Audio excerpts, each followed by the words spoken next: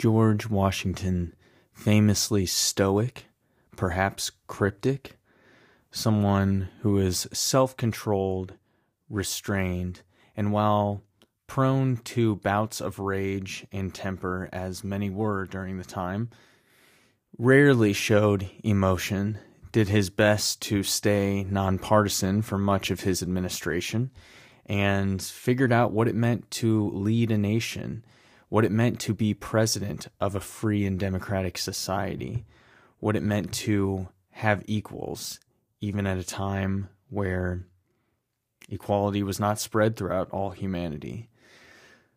Today we're going to take a deeper look into what shaped the mind of this man, a man that we are still talking about hundreds of years later, the man who birthed and led a nation into the world superpower that it remains today.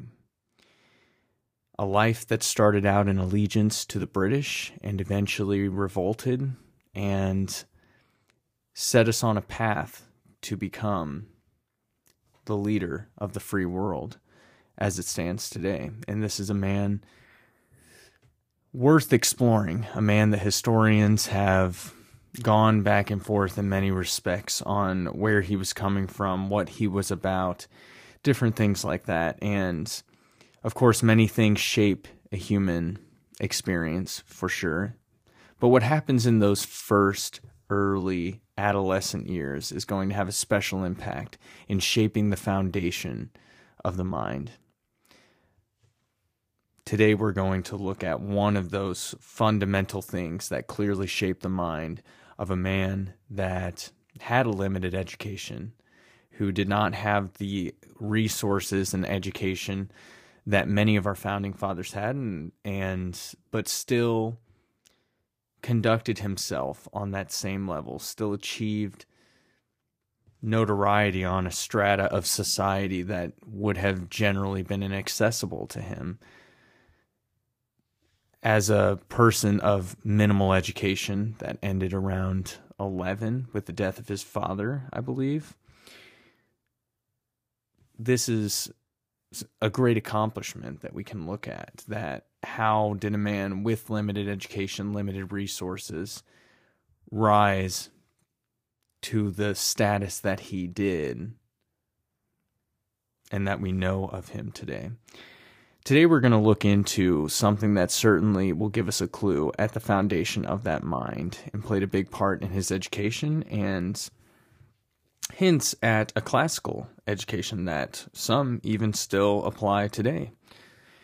We're going to look at the 110 rules of civility and decent behavior in company and conversation, a paper found among the early writings of George Washington.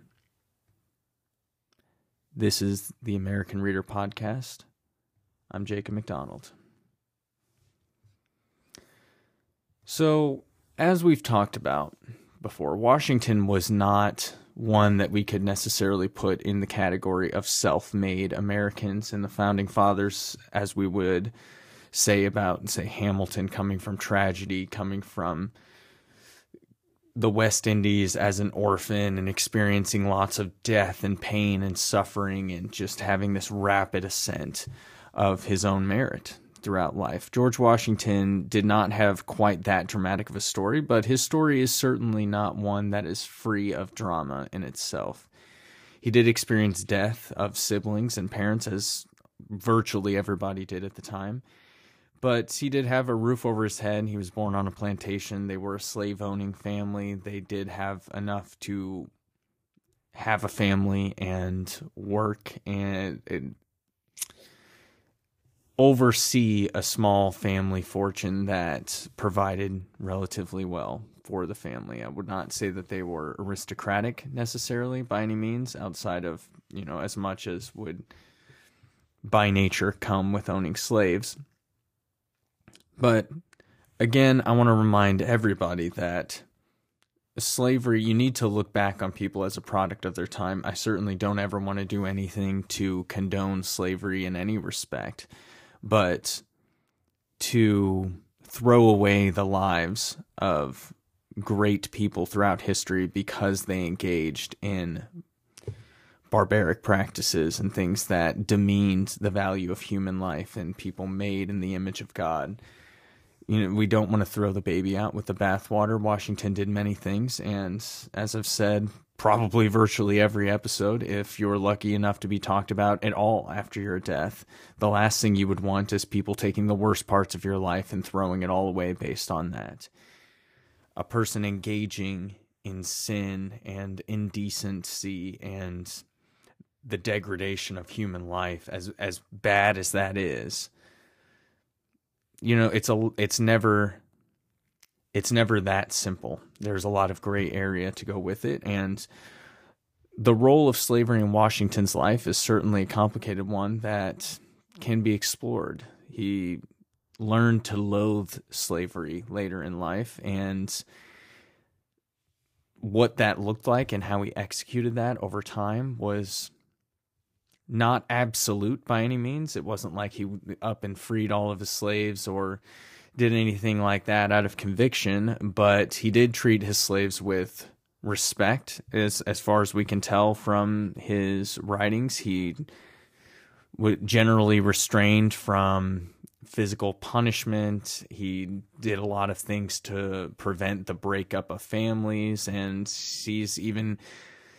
we even see that he didn't necessarily sell his slaves because out of conviction. Once he realized what was going on was wrong, and he was very much against it, because he didn't see how selling slaves to a more torturous environment would be the solution here. And I'm certainly not defending anything in that realm. It's a very sensitive subject, as it should be. We are all human beings made in the image of God, inherently valuable for that reason, regardless of skin color, cultural, ethnicity, and whatever else you might say. Whether I agree with your way of life or not, certainly doesn't demean that inherent value that you have as a human being.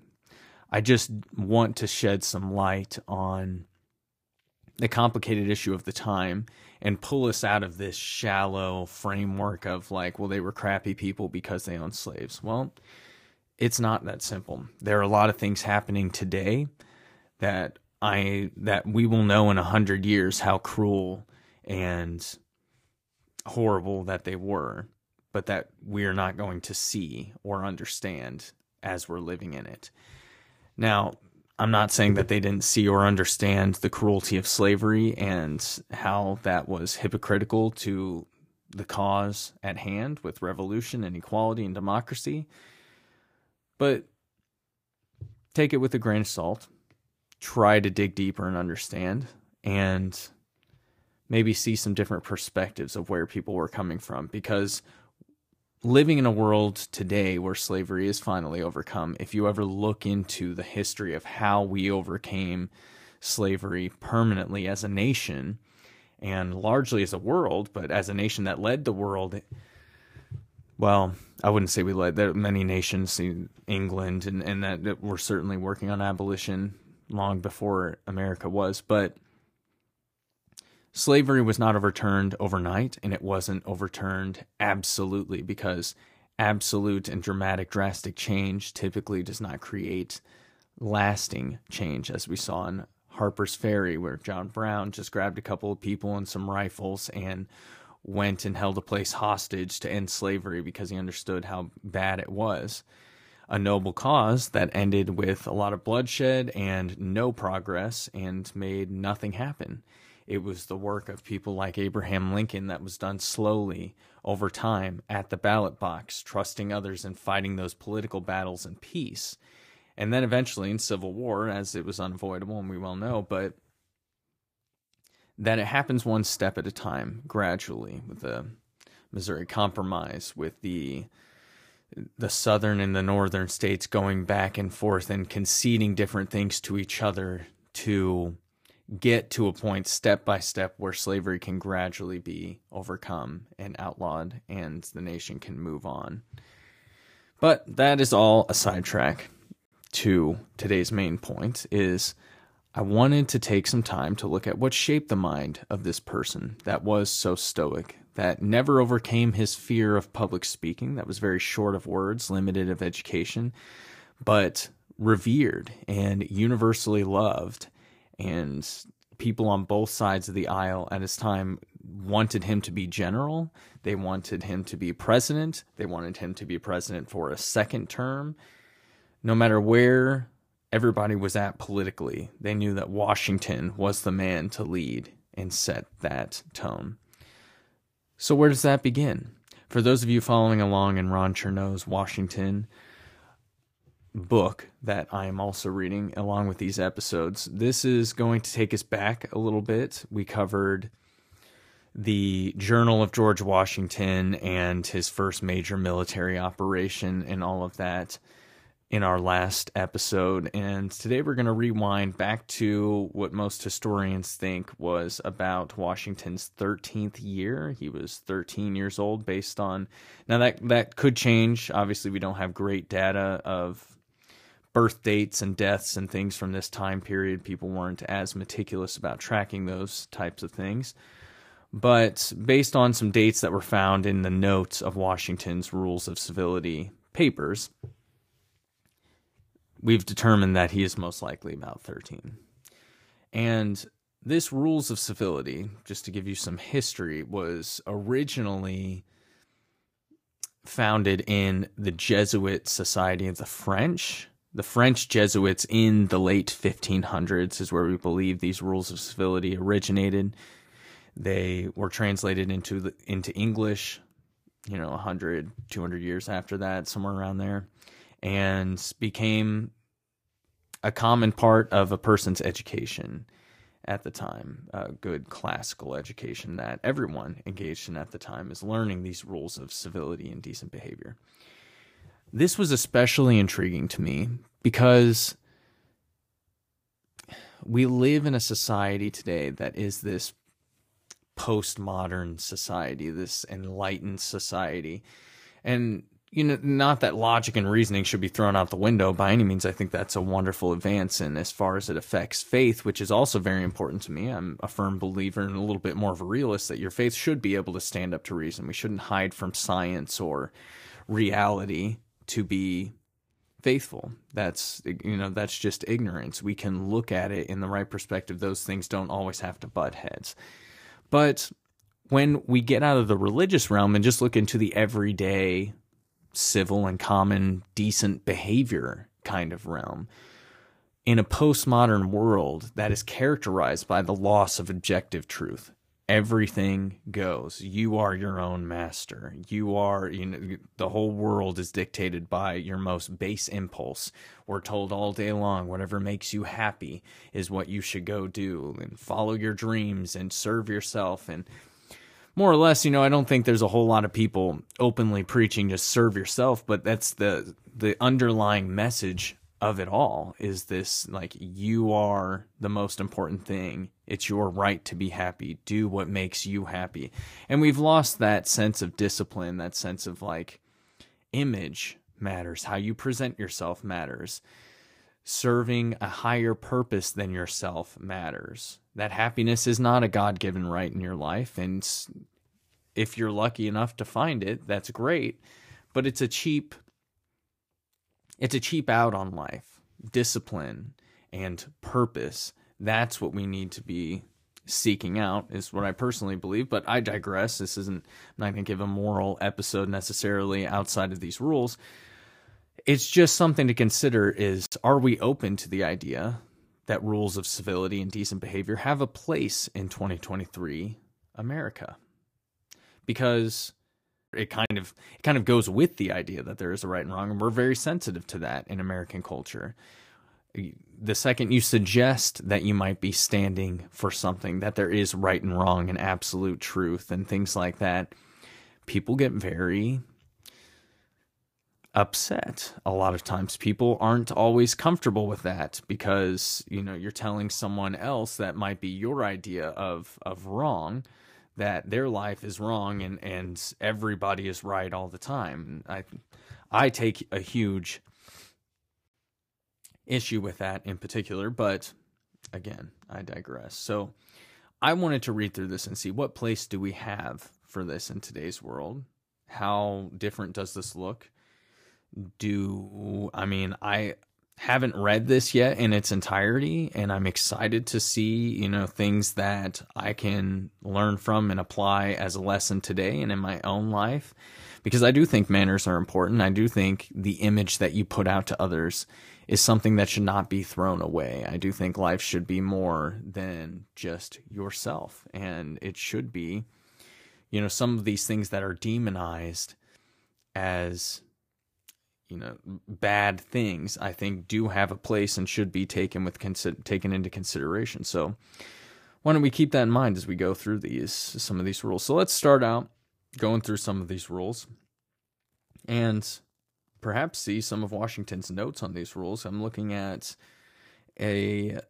actual images from the Library of Congress of Washington's rules of civility that he hand copied out himself as part of his education in an attempt to, increase his education of his own volition, I believe, and if someone is going to fact check me on this, please do. I believe, because I'm just pulling this from memory, but I believe his father, Augustus, was the main driver of his education, and he passed away when Washington was about 11, I think, if I remember correctly, and this would have been around that time he was 13, so it already shows the drive and the discipline that Washington had to make something of himself in the world. He took it upon himself to copy these things out by hand and to instill them into his daily life and make those things happen. So this is a common theme throughout Washington's life that we'll see, and this is one of his earliest writings. Again, these are copies of the French Jesuits in the 1500s that were a common part of people's education at the time, and perhaps some of his footnotes on it, I believe. So, Washington's Rules of Civility and Decent Behavior in Company and Conversation, a paper found among the early writings of George Washington. Let's check it out. I am going to skip why don't we read the preface here? The unceasing desire of the public to learn more and more of the life and character of General Washington induces me to publish entire, and for the first time with literal exactness, his rules of civility and decent behavior in company and conversation. So this is someone in the mid-1800s, it looks like, that actually pulled this from Washington's papers and archives and got it into a readable volume. For the first time, with literal exactness, his rules of civility and decent behavior in company and conversation. They were written by him at about the age of 13, and with the exception of some school exercises, are the earliest of his productions in the order of time, which have been preserved. It is proper, too, that their publication should precede that of his diaries and journals, taken by me from the original manuscript and arranged in chronological order with notes, which are now nearly ready for the press. The first of the series Washington himself entitles A Journal of My Journey Over the Mountains, begun 11 March 1747 to 8. It will be seen from this date that he was then but 16 years old and 1 month old. So again, the manuscripts that this gentleman is pulling from is the image of the manuscripts we're actually looking at today. I'm looking at PDF copies from the Library of Congress. All right, moving down here. The text following is an exact copy from the original manuscript, having been carefully compared with and corrected therefrom, even when errors or omissions are obvious. First, every action done in company ought to be done with some sign of respect to those that are present. Footnote for rule number 1 here. The thoughtful reader will recognize in this rule the germ and spirit of all rules of civility and the universal key to good behavior. So I think with that note, we've indicate the importance of this. All rules of civility in company and conversation will really stem from this initial germ in the first rule. So let's reread that. Every action done in company ought to be with some sign of respect to those that are present. So again, like we were talking about earlier, your image matters. How you present yourself matters. I think we're often told that you matter and make yourself happy. Just be you and do all this stuff. And while it's not that there's not a place for that in life, for sure, I certainly appreciate the more traditional perspective of like, you are in the company of others. Do things that show a sign of respect to the company that you're in. I think there's a lot to pull from that outside of specific examples, which I don't really care to get into right now. But just understanding that you're in a group of people, how can you serve them? How can you give respect to what they do, their position, their life, asking others about their day? That's a huge weakness of mine. I'm an oversharer. I'm a talker. I will jump right into my life if given the chance.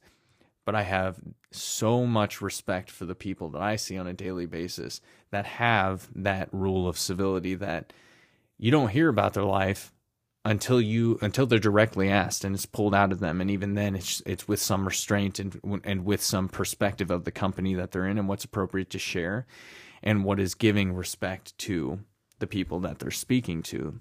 These are the people that ask you how you're doing, how was your weekend, things like that. I have deep admiration and respect for these people and am working to become more like that every day. So it's beautiful to see that in a rule. Number 2, when in company, put not your hands to any part of the body not usually discovered. So I think that goes without saying, don't touch anywhere you shouldn't be touching in front of company. Just keep your hands to yourself.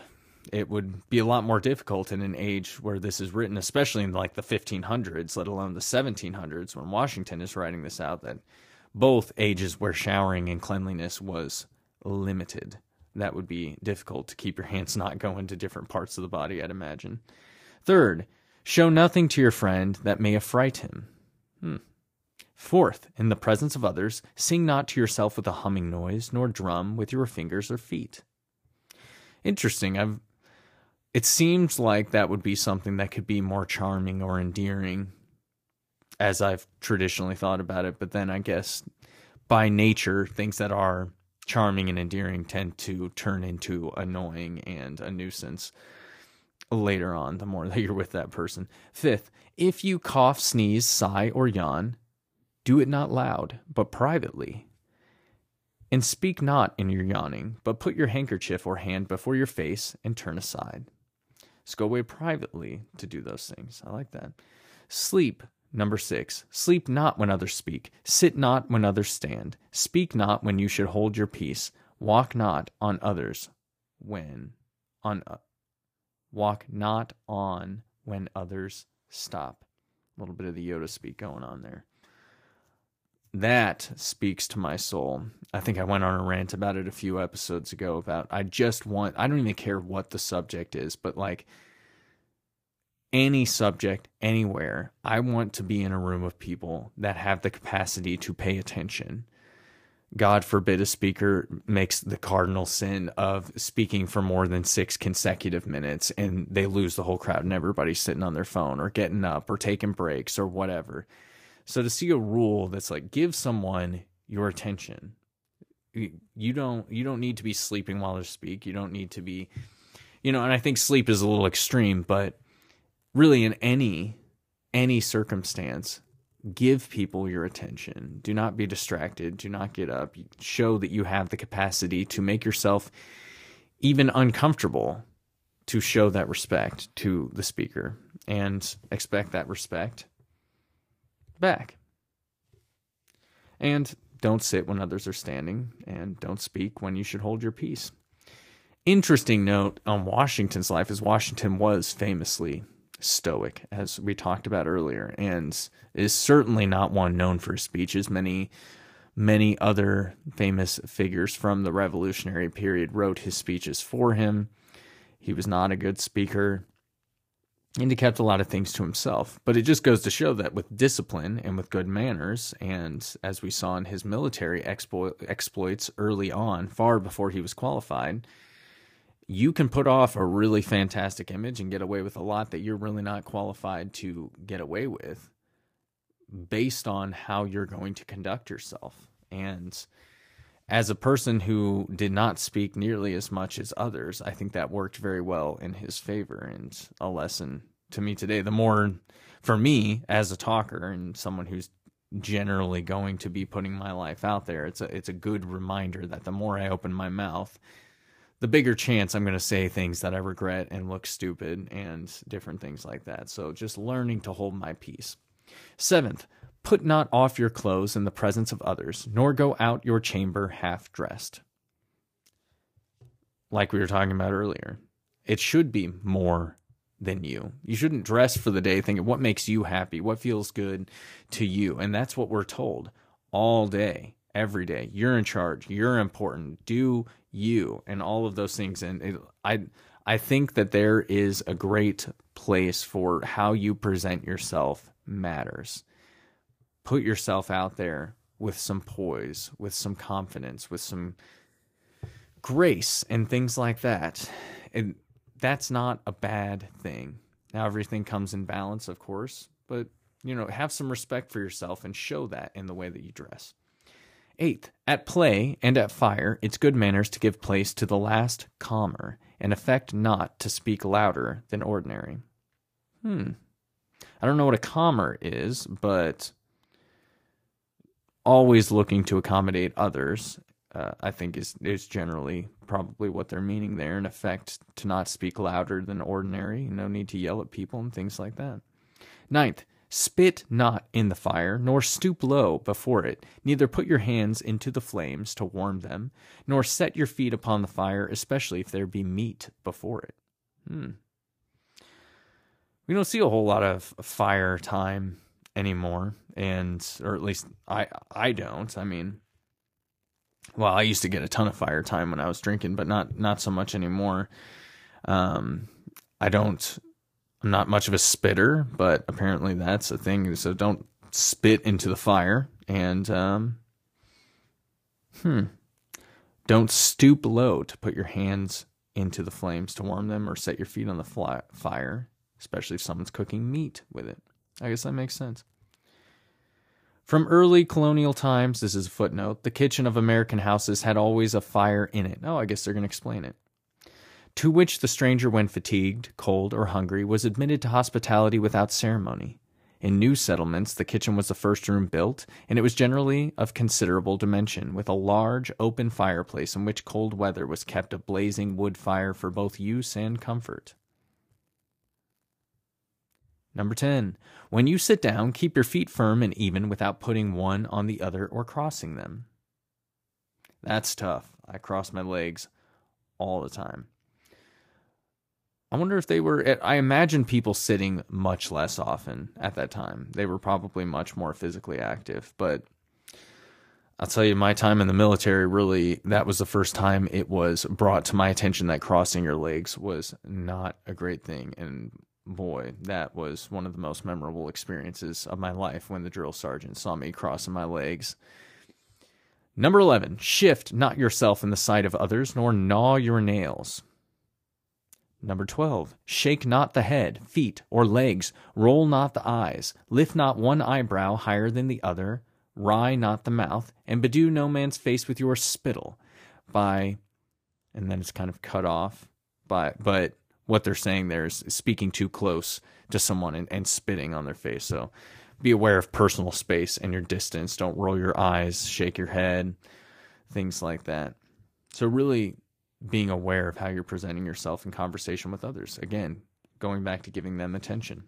Footnote, down the wide-throated chimney from a crosspole hung chains and crooks on which at times were suspended the heavier pots and kettles. Interesting. And from the wide chimney jamb swung the freighted crane over an ample stone hearth, above which, and in front of the fire, revolved the loaded spit, and at certain times of the day many implements of cookery. Yet this room, even when there were others, was nevertheless almost exclusively used by the frontier farmers as the family and guest assembly and dining hall. In the South, where planting was more extensively followed and colored servants did the work, there was usually an out kitchen, often detached entirely from the mansion house where the cooking was done. In these cases, the family sitting apartment was often the dining room. The cooking stove and cooking range had not then been invented. To a people living in a sparsely settled country, engaged in subduing the forest and defending themselves against the savage Indian, their words, not mine, such as ours were in early colonial times, the ninth rule had an aptness not now apparent. The book in which Washington wrote the Rules of Civility. Okay, so you can see how rules of civility would be important in people that aren't a part of the mother country in England. They're out on their own. They're having to defend themselves on a regular basis, worried for their life. And when they're not, they're worried for their life from starvation because they're having to make their way and settle the frontier. So it's important to instill this manner back into society and keep civilization there. Number 13, kill no vermin as fleas, lice, ticks, and in the sight of others. If you see any filth or thick spittle, put your foot dexterously upon it, if it be upon the cloths of your companions. Put it off privately, and if it be upon your own clothes, return thanks to him who puts it off.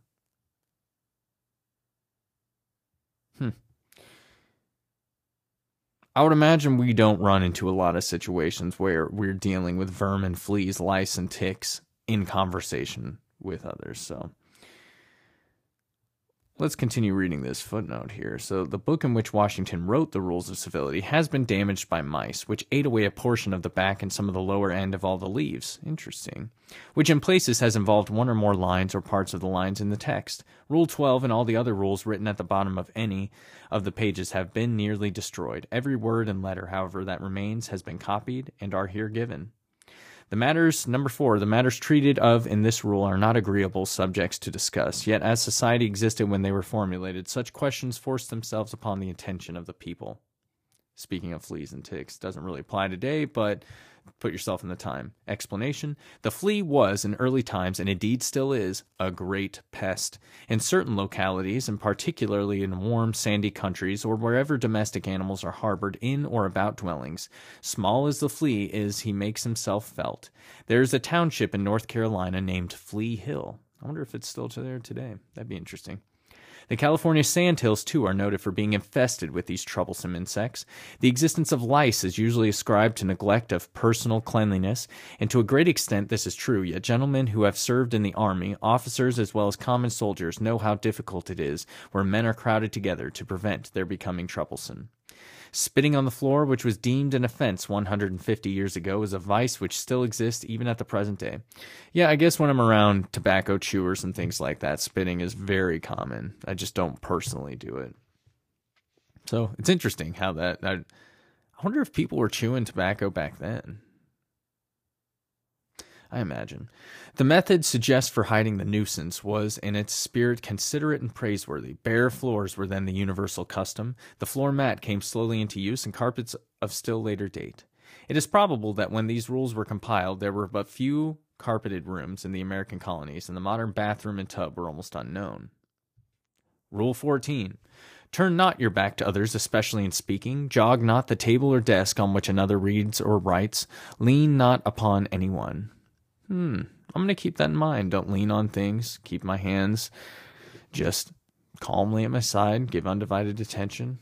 I don't need to be shaking my leg or leaning on any shelves or desks or anything like that.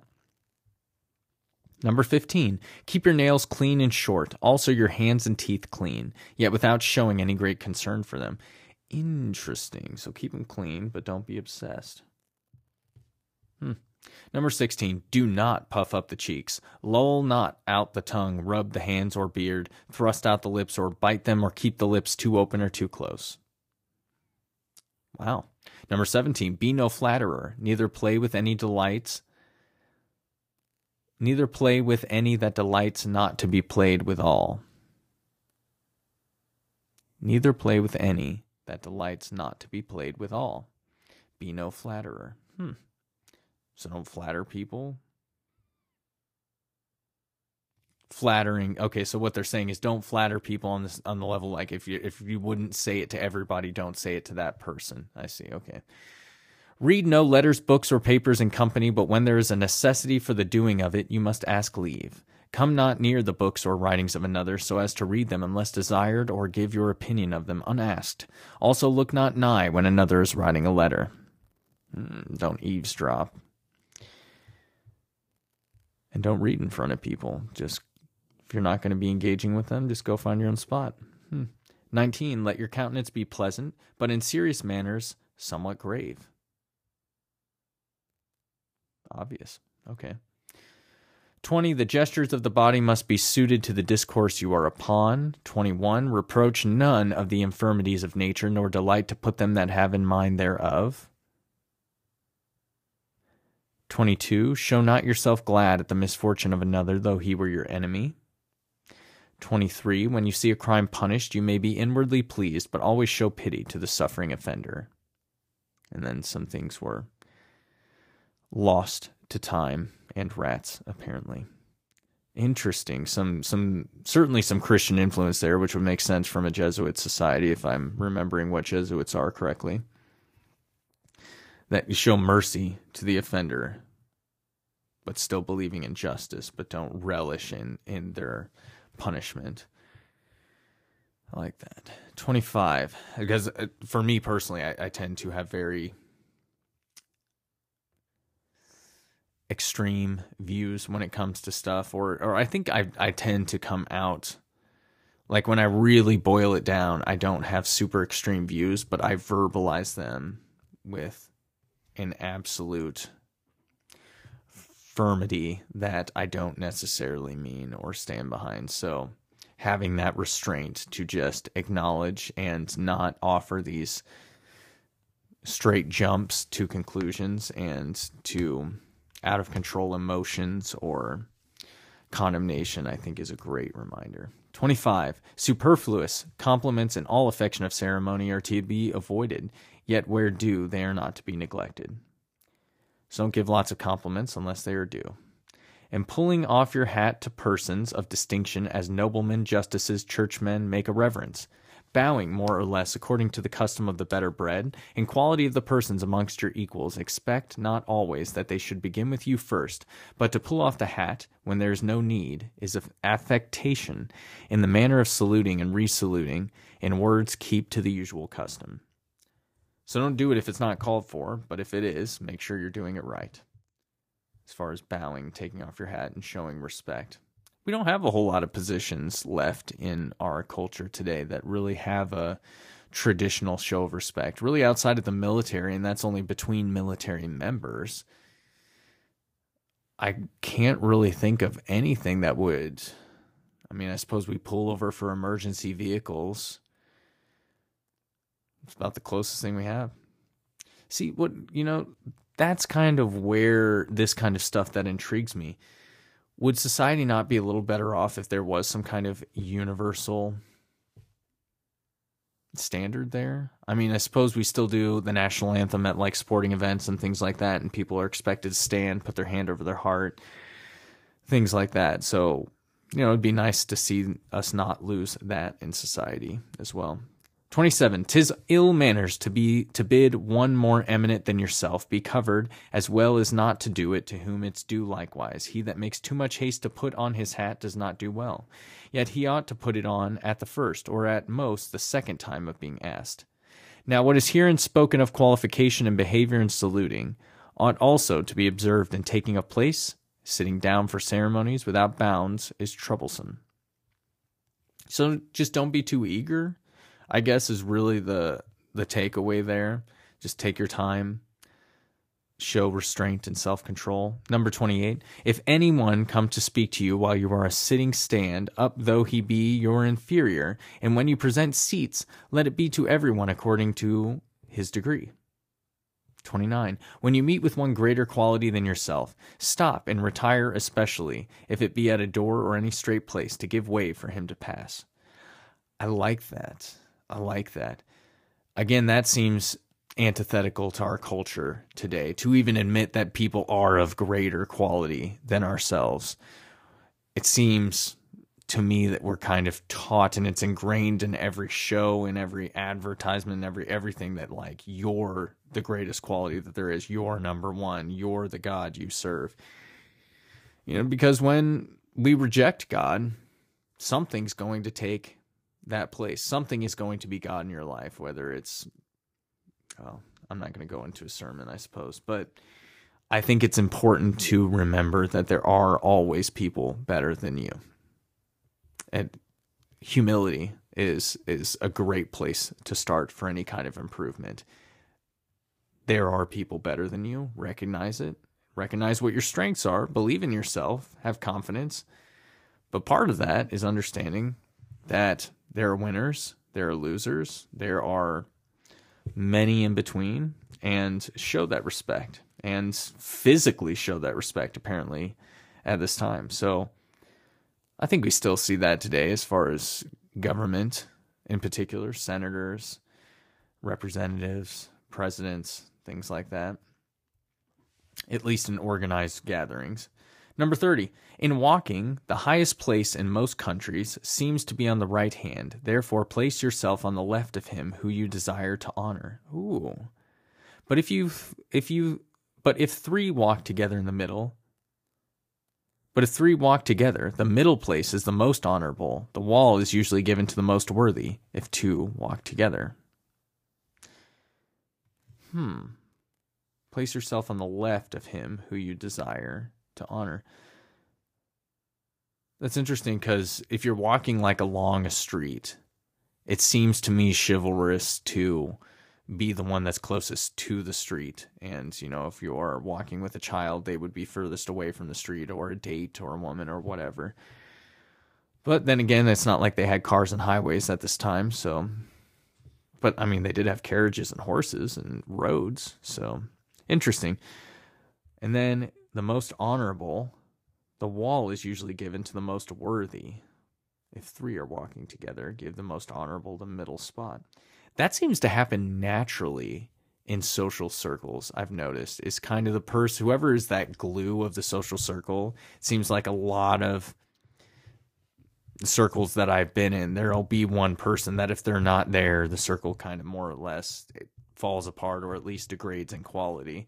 And so they're usually in that middle spot where they're accessible to everybody. That's why I typically try to avoid social gatherings with long, linear, like vertical tables where it's difficult for people to engage outside of the person that's right in front of them. Probably for that, but it's interesting to see how I've never heard that rule before, and I doubt the average person has, but it just kind of naturally happens in society today. Very interesting. 31. If any one far surpasses others, either in age, estate, or merit, would give place to a meaner than himself, the one ought not to accept it. So, it above once or twice. This one is cut off and damaged, so I'm not totally sure what they're getting at there, but I still like the humility of acknowledging that there are people better than you. Acknowledge it and show respect for that and learn from that. One of my favorite quotes is that we should be approaching everybody, no matter who they are, no matter what station in life, their age, gender, race, whatever, that everyone has something to teach you and something to learn from, and more importantly, are made in the image of God, as we've discussed earlier, and have inherent value and quality because of that. 32, to one that is your equal, or not much inferior, you are to give the chief place in your lodging, and he to whom 'tis offered ought at the first to refuse it, but at the second to accept, though not without acknowledging his own unworthiness. I like that. I think that one still a lot of people hear, like, oh, you got to reject it the first time and then take it the second time, like that. We hear a lot of jokes about that, but there's some humility there. There's some beauty in that, I think, in showing it kind of allows for both parties to be respected in that. 33, they that are in dignity or in office have in all places precedency, but whilst they are young, they ought to respect those that are their equals in birth or other qualities, though they have no public charge. See, this is interesting because when you're talking about equals in birth, this is the product of a specifically monarchical society, both in the French and in the British, and at a time where George Washington was 13 and still under British rule and loyal to the British government as a colony of Great Britain. That's all people had known for hundreds to thousands of years is kings, and where genetics and birth really had a lot to do with determining your outcome in life. which I think is an important kind of the lesson that I pull from there is that, they're not making a case that they're not making a case for birth and genetics as making you just an inherently better person than your peers necessarily, or at the very least, they're not trying to defend it. They're just working within the confines of the system and the life that they are in. This is the way the world is, so we're going to make some rules and boundaries about it. And that's I found to be a very helpful perspective when reading any kind of history. Is it, it's naive to think that because we're in the 1700s that everybody wanted slavery and everybody engaged in slavery and everybody had the same thoughts on slavery. That it simply wasn't the case. In any period of humanity, you're not going to get 100% agreement on anything for anybody. There's going to be things that are more or less accepted and taboo in any society, but what are we going to do about it? Certainly we should be self-critical and engage in change and try to make the world a better place, but also recognize the confines of the system that you are in and work with it, whether you agree with it or not, because that's where you're at. 34. It is good manners to prefer them to whom we speak before ourselves, especially if they above us, with whom in no sort we ought to begin. So let others speak first. That's a tough one for me. That is a big goal for me this coming year, for sure. I have so much respect and admiration for those people that have that. My daughter already has that so much, and I love that. And it's an embarrassing weakness of my own that I hope to overcome. 35, let your discourse with men of business be short and comprehensive.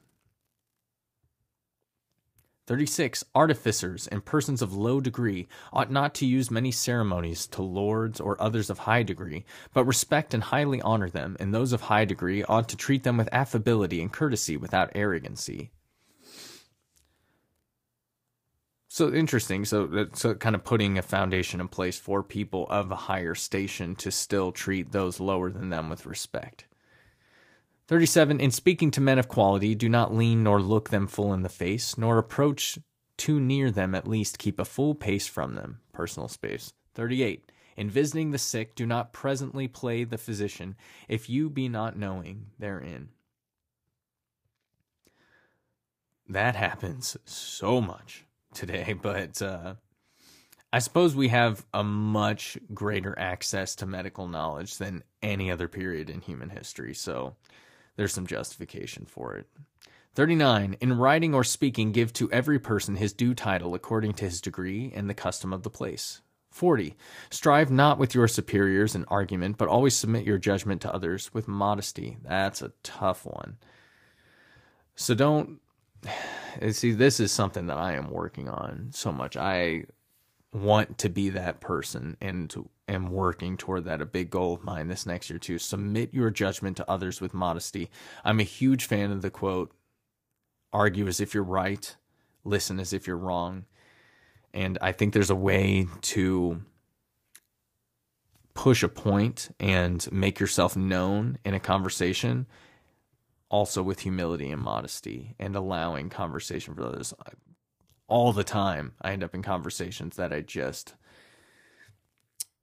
accidentally steamrolled without understanding because I just jumped to more extreme views than I meant to initially, sadly. So,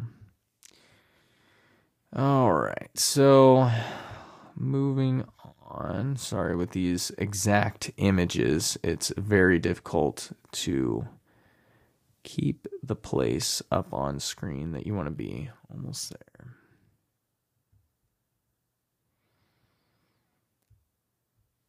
(41) Undertake not to teach your equal in the art himself professes, if flavors of arrogancy. That's a very important one.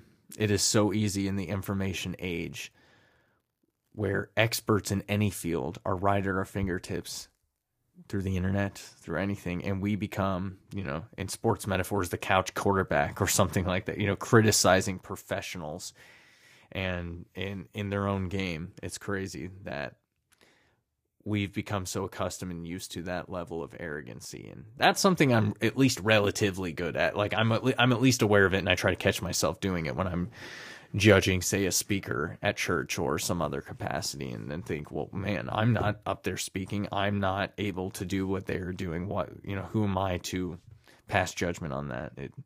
It flavors of arrogancy. So great reminder. And then it has an example of a clown and a prince, but it's cut off and damaged. 43, do not express joy before one sick or in pain, for that contrary passion will aggravate his misery.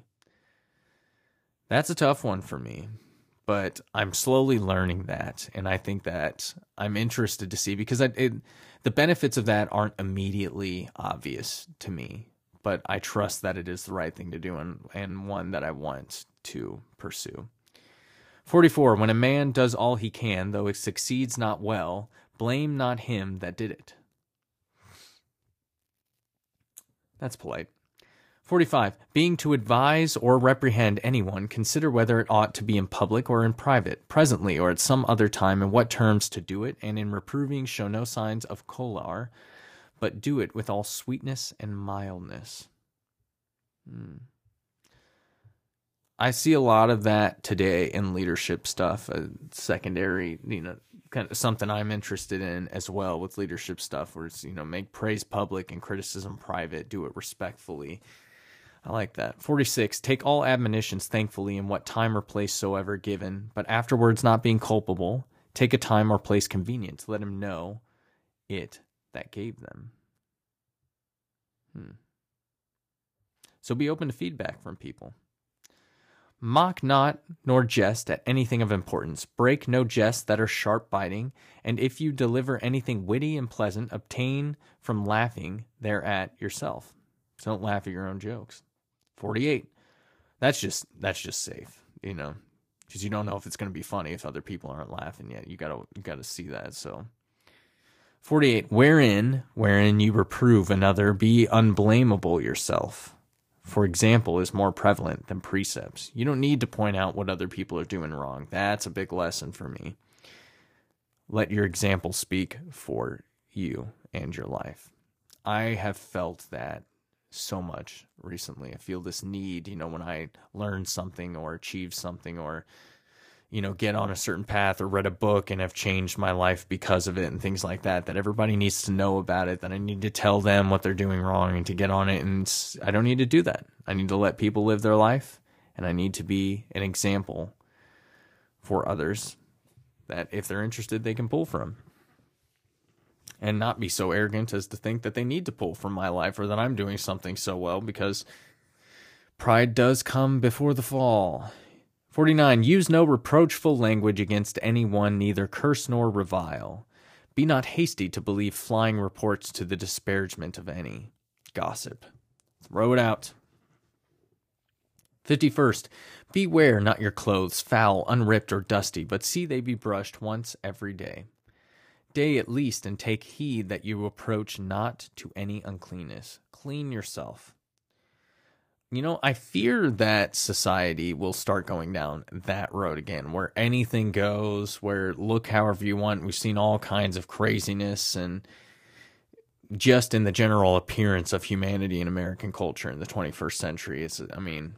Images you see on the street today would have been laughed out of the room or in a circus, say, even 50 years ago, let alone 100 or 150 years ago or something like that. But now they're openly pushed and accepted. And I'm not saying that doesn't come with any advantages. Certainly there's advantages and disadvantages to anything in life. But I am afraid that it's going to lean toward the unclean again and have that be pushed as an acceptance thing. And, well, I think society will ebb and flow. So hopefully we don't ebb that far, I suppose. 52. In your apparel be modest and endeavor to accommodate nature rather than to procure admiration. Keep to the fashion of your equals, such as are civil and orderly with respect to times and places. I like this. So it's not don't do anything fashionable. To try to keep up with fashion and look stylish is sometimes demonized in itself. And I don't agree with that. And this gives you a good balance between the two. Make your clothing practicable, accommodate nature, but also keep up with the fashion of your equals. Just don't try to outdo the whole room.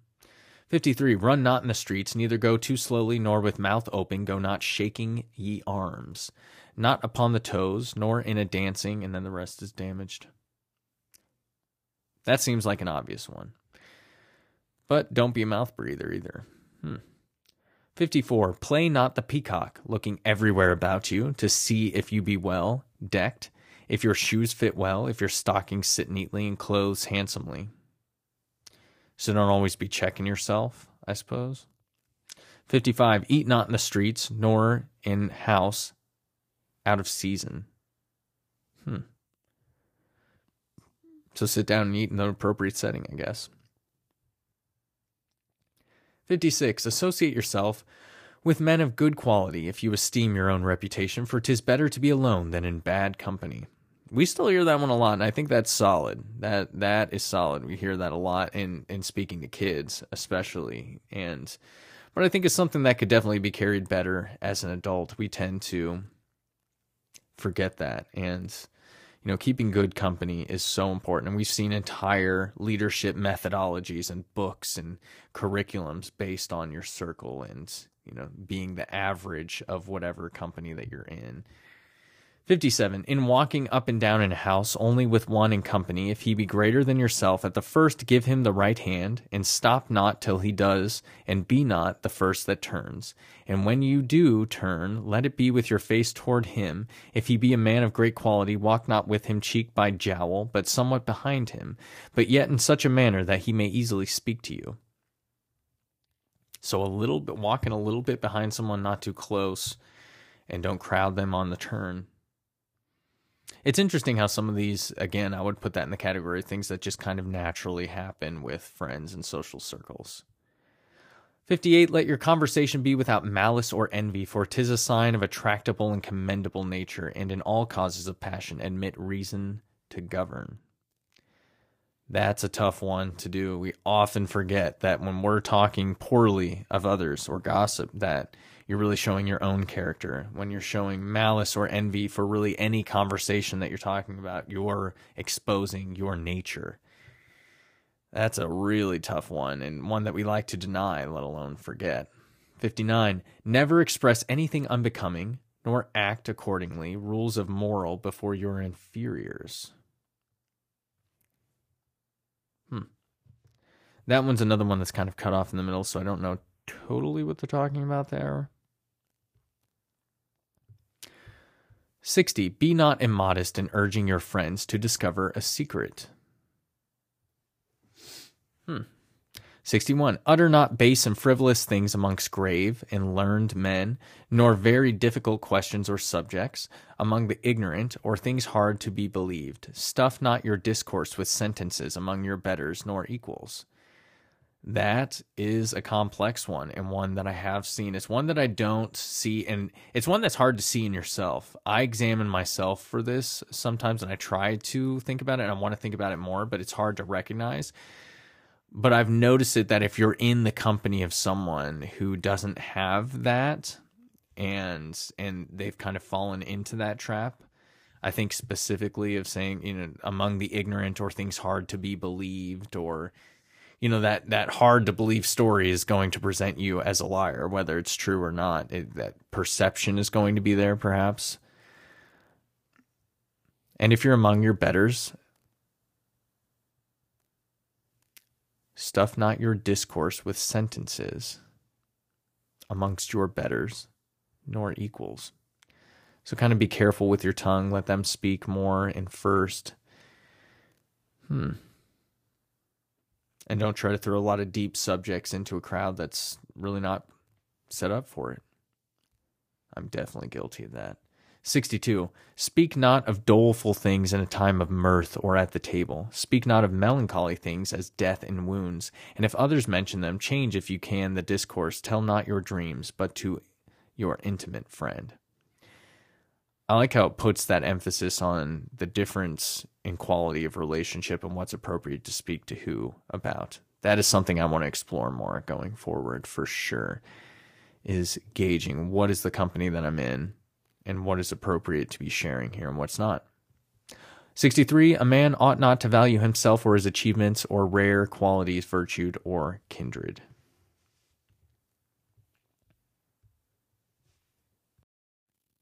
64. Break not a jest where none take pleasure in mirth. Laugh not aloud, nor at all without occasion. Deride no man's misfortune, though there seem to be some cause. So even if it's deserved, you don't need to be laughing at people's misfortune. Interesting. Where none take pleasure in mirth, laugh not aloud, nor at all without occasion. So don't just go throwing out laughs, pity laughs, out of control laughs, nervous laughs. 65. Speak not injurious words, neither in jest nor earnest scoff at none, although they give occasion. So whether it's sarcasm or deserved wrath, don't injure others with your words. That's a tough one. 66. Be not forward, but friendly and courteous, the first to salute, hear, and answer, and be not pensive when it's a time to converse. So be open with your conversation. Make good conversation. 67. Detract not from others, neither be excessive in commanding. There's a lot packed into these. And a lot to keep in mind. Like, are you being a good host? And I have to say, as complicated as it is with rule after rule, when I think about the most respectable people that I've met in life, they meet all of these, whether that be naturally or with a mix of nature and just work and upbringing and general discipline. It just kind of all comes together. Probably like riding a bike. You know, you get a picture of the whole thing and you keep at it and you work at it. It's a skill that you don't necessarily lose if you have the right discipline. I hope to be that person someday. 68. Go not thither where you know not, whether you shall be welcome or not. Give not advice without being asked, and when desired, do it briefly. That's a tough one. Another weakness of mine. If people aren't asking you for advice, don't give it. And even when they do ask for it, do it briefly. Don't overshare. I have been aware of that in my life, and I don't want to be that person. I'm working to scale it back. 69.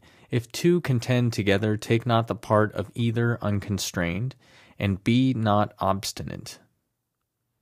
So two people are in an argument. Don't take sides. At least not in an unconstrained manner, and don't be obstinate and get dragged into the argument. Oh, in your opinion, obstinate in your opinion, and things indifferent, be of the major side. So the side that's winning. If it doesn't really matter, be of the side that... I wonder what the major side implies. Number 70, reprehend not the imperfections of others, for that belongs to parents, masters, and superiors. Don't call out other people's shortcomings. Wonderful. It's not our place. Don't do it. Focus on yourself. 71. Gaze not on the marks or blemishes of others, and ask not how they came. What you may speak in secret to your friend, deliver not before others. Don't overshare. 72. Speak not in any unknown tongue in company, but in your own language, and that as those of quality do, and not as ye vulgar, sublime matters treat seriously. 73. Think before you speak, pronounce not imperfectly, nor bring out your words too hastily, but orderly and distinctly. 74. When another speaks, be attentive yourself, and disturb not the audience. If any hesitate in his words, help him not, nor prompt him. It is kind of demeaning when people do that. Just let them come to that conclusion on their own, and let them find the words on their own, I guess. Without desired, interrupt him not, nor answer him till his speech be ended. 75. In the midst of discourse ask, but if you perceive any stop because of more damage, to proceed. If a person of quality comes in while you're conversing, it's handsome to repeat what was said before. Catch him up on the conversation. 76. While you are talking, point not with your finger at him of whom you discourse, nor approach too near him to whom you talk, especially to his face. 77. Treat with men at fit times about business, and whisper not in the company of others. 78. Make no comparisons, and if any of the company be commended for any brave act of virtue, commend not another for the same. 79. Be not apt to relate news if you know not the truth thereof. In discoursing of things you have heard, name not your author, always a secret discover not.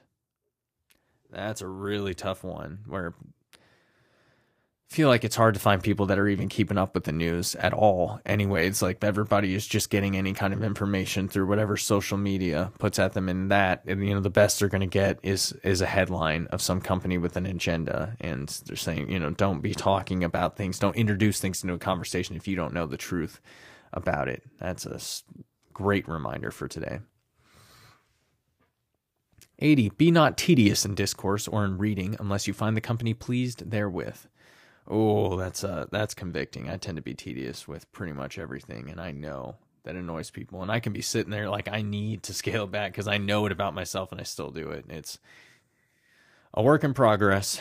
81. Be not curious to know the affairs of others, neither approach to those that speak in private. 82. Undertake not what you cannot perform, but be careful to keep your promise. Don't promise things that you can't keep. And if you do promise something, make sure that you keep it. Your word means something. That, I'm sitting here trying to think before I brag on myself. You know, am I violating any of the rules here? And I'm sure I am, but I don't have time to think about it right now.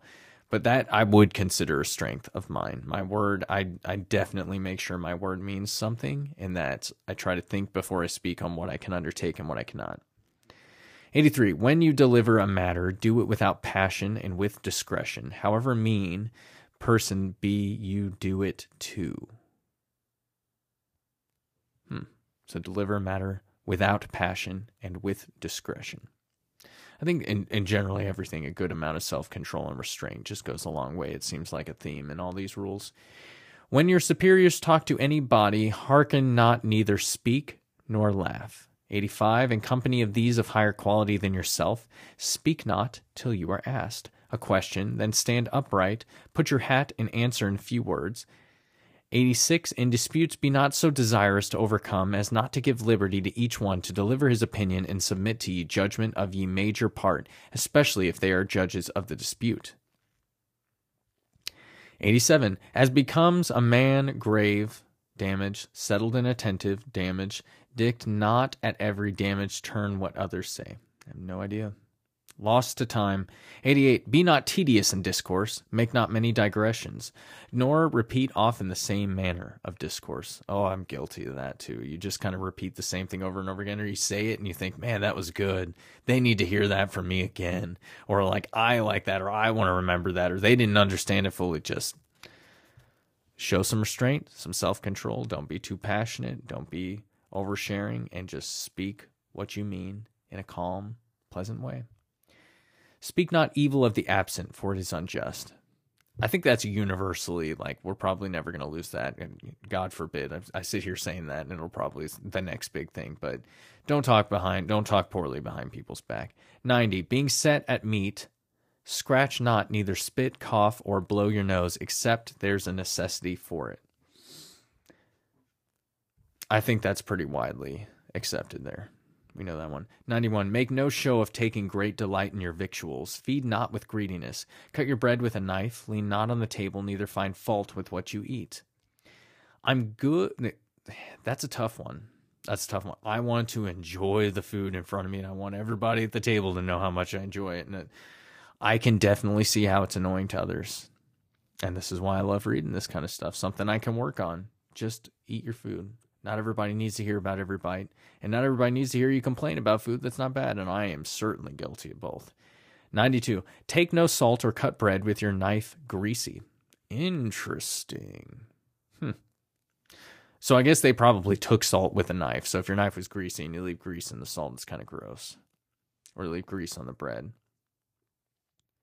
For other people that are also engaging in that. 93. Entertaining anyone at table, it is decent to present him with meat. Undertake not to help others undesired by ye master. 4. If you soak bread in the sauce, let it be no more than what you put in your mouth at a time, and blow not your broth at table, but stay till cools of itself. I'm trying to think if I've ever heard that before, like blowing on your soup to make sure that it's not too hot for your mouth. Just sit it and let it be patient. Just the way that speaks to patience, I think, in itself is a lesson. 95. Put not your meat to your mouth with your knife in your hand, neither spit forth the stones of any fruit, pie upon a dish, nor cast anything under the table. 96, it's unbecoming to stoop much to one's meat. Keep your fingers clean, and when foul, wipe them on a corner of your table napkin. So don't lean down over your plate and get your food. Bring the food up to your mouth. Very nice. That's something I can also work on. Put not another bit into your mouth till the former be swallowed. Let not your morsels be too big for the jowls. Always a good reminder. 98. Drink not nor talk with your mouth full, neither gaze about you while you are drinking. I've never thought about that. Am I trying to gaze at people while I'm drinking? I don't drink so much with meals anymore either, which is, so I guess that makes sense. Drink not too leisurely, nor yet too hastily. Before and after drinking, wipe your lips, breathe, not even then or ever with too great a noise, for it's uncivil. Very interesting. I do see how drinking can be impolite. It's just the noises that go along with it. If you do it too quickly or you just too daintily, there's a good balance to it. 100. Cleanse not your teeth with the tablecloth, napkin, fork, or knife, but if others do it, let it be done with a pick tooth. So you don't want to be the one that starts it, but if they do, use a toothpick. 101. Rinse not your mouth in the presence of others. That's probably a good call. 102. It is out of use to call upon the company often to eat, nor need you drink to others every time you drink. You don't need to offer a toast every time you lift up a glass. That astute. 103. In company of your betters, be not, then they are, lay not your arm, but, that's cut off. 104. It belongs to ye chiefest in company to unfold his napkin, and fall to meat first, but he ought then to begin in time, and to dispatch with dexterity, that ye slowest may have time allowed him. So set the pace for eating. I have noticed this. I tend to lean more on the side of shoveling in as fast as you can, and that is certainly something that I want to work on, along with many other things, and will. But it is more rare, I've seen, but also equally as annoying when you're with someone that takes like an hour to eat their food. So find the balance. 105. Be not angry at table, whatever happens, and if you have reason to be so, show it not, but on a cheerful countenance, especially if there be strangers, for good humor makes one dish of meat a feast. What wisdom there. That's not about the food that you're eating, it's about the company that you're with, and the quality of that company that makes the meal. 106. Set not yourself at ye upper of ye table, but if it be your due, or that ye master of ye house will have it so, contend not least you should trouble ye company. 107. If others talk at table, be attentive, but talk not with meat in your mouth. 108.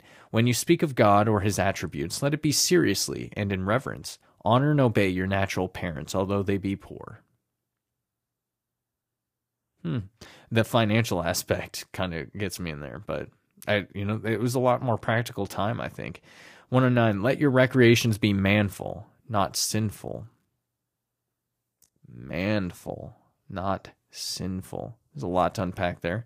110. Labor to keep alive in your breast that little spark of celestial fire called conscience. Ooh. Labor to keep alive in your breast that little spark of celestial fire called conscience. Don't lose hope. Don't stop caring. Don't just give in. It's worth it. Here's a footnote on the last part. This closing maxim or injunction, the observance of which is so important in the makeup of a man's character, is thus most appropriately placed at the end, and its choice for that place is peculiarly characteristic of Washington's style. Throughout all his writings, he is especially noted for his good taste and apt allusions to his subject, in the opening and closing of his letters and communications, and the example here given is a proof that this talent was not wanting even in his earliest use. Finis.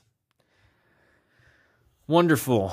Well, that was very delightful to sit down and read through some rules and stuff of that nature, things that we can call out on ourselves, be reminded of, and things that I don't think we get enough of. I think that manners and how you conduct yourself and how you present yourself to others is important. It's something that I want to stand for and I don't want to lose, and something that I have about 75 or 80 of them to work on myself. So it is interesting to see the similarities too. There were very few that didn't apply to today, I feel like. The vast majority of them, even from the 1500s, unbelievably so, we're here 400 plus years later. And all of these things still apply as what is polite and how you should present yourself for the most part.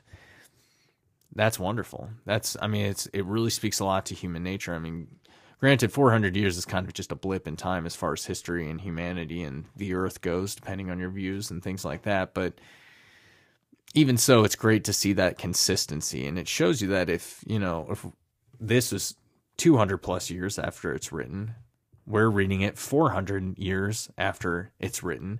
And, it came from somewhere. I'm sure they didn't just make these up. These French Jesuits in the 1500s didn't just sit down and make these and expect everyone to apply to them. They probably observed and pulled from society about what was already happening and then recorded that for people to have a standard and a framework, because we have to live together. It shouldn't just be all about you. There should be some rules. There's some boundaries there.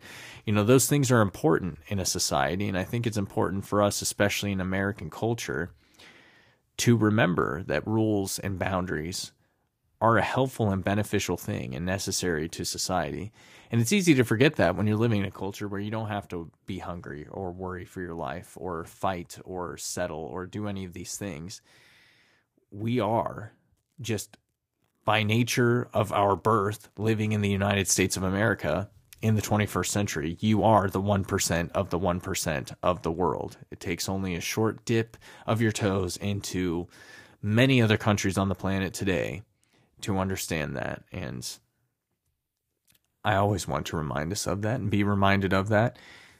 And it was just wonderful to sit down and absorb all of this and get a chance to think about it. In the future, when we go into, I want to do some Ben Franklin as well.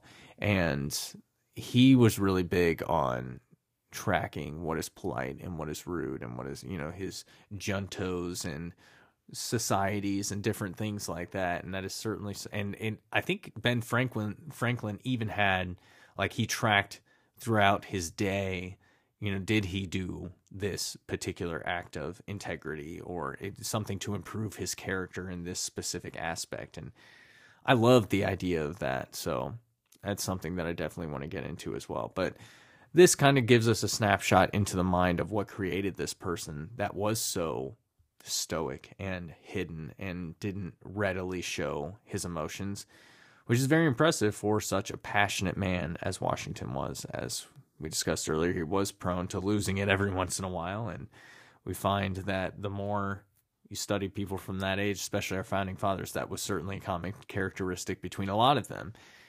But for him to have the poise and keep it together the way that he did for so much of the time in the face of war, in the face of bullets and blood and being attacked politically and all of the stresses of life, these are the kind of rules that he took and applied to his life, and that ultimately played a big part in shaping his character and who he was, which, mixed with opportunity, some luck, hard work, lots of hard work and sacrifice and bravery, created the man that we're still talking about today, that will live in infamy. And that's a beautiful and wonderful thing. And it's not a perfect thing. It comes with a lot of bad mixed with the good. It comes with a lot of sin mixed with this righteousness. But it was a life lived. And as we all have, our lives are going to be mixed much the same way, hopefully with some level of impact. Now, obviously, Washington's shoes are big ones to fill, but understand that a man that comes from a life of sin, even a sin as egregious as slavery and things like that, there are egregious sins in our own lives that we either ignore or don't yet know the magnitude of in the age that we live in today. And I think that is definitely a needed reminder for us in today's world. So as we move on, we're going to be looking more into Washington, his most famous writings, more of his journals, diary writings, things like that and talking about who he was, where he came from, his life. And if you're following along in Cherneau's Washington book, just keep plugging along. I would encourage you, if you're not, to get the book. It is absolutely fantastic. I'm around 100, 150 pages in right now. It's going splendidly. Cherneau is an absolute magician, and he really brings Washington to life in a fair and comprehensive way, I believe, really giving you the whole scope and the whole picture. So check it out. As always, if you enjoy the podcast or you hate the podcast, leave a rating, leave a comment, leave a review, follow on our socials. American Reader Facebook page is probably the best way to do that, or my personal Facebook page is also public as a podcast. So whatever you do, thank you for listening with me. Thank you for taking this time with me. It's always a great time, and I appreciate you being here. Any sharing and support of the cause would be appreciated, so we can keep on pushing forward and growing this audience. And I'm out. See you guys next time.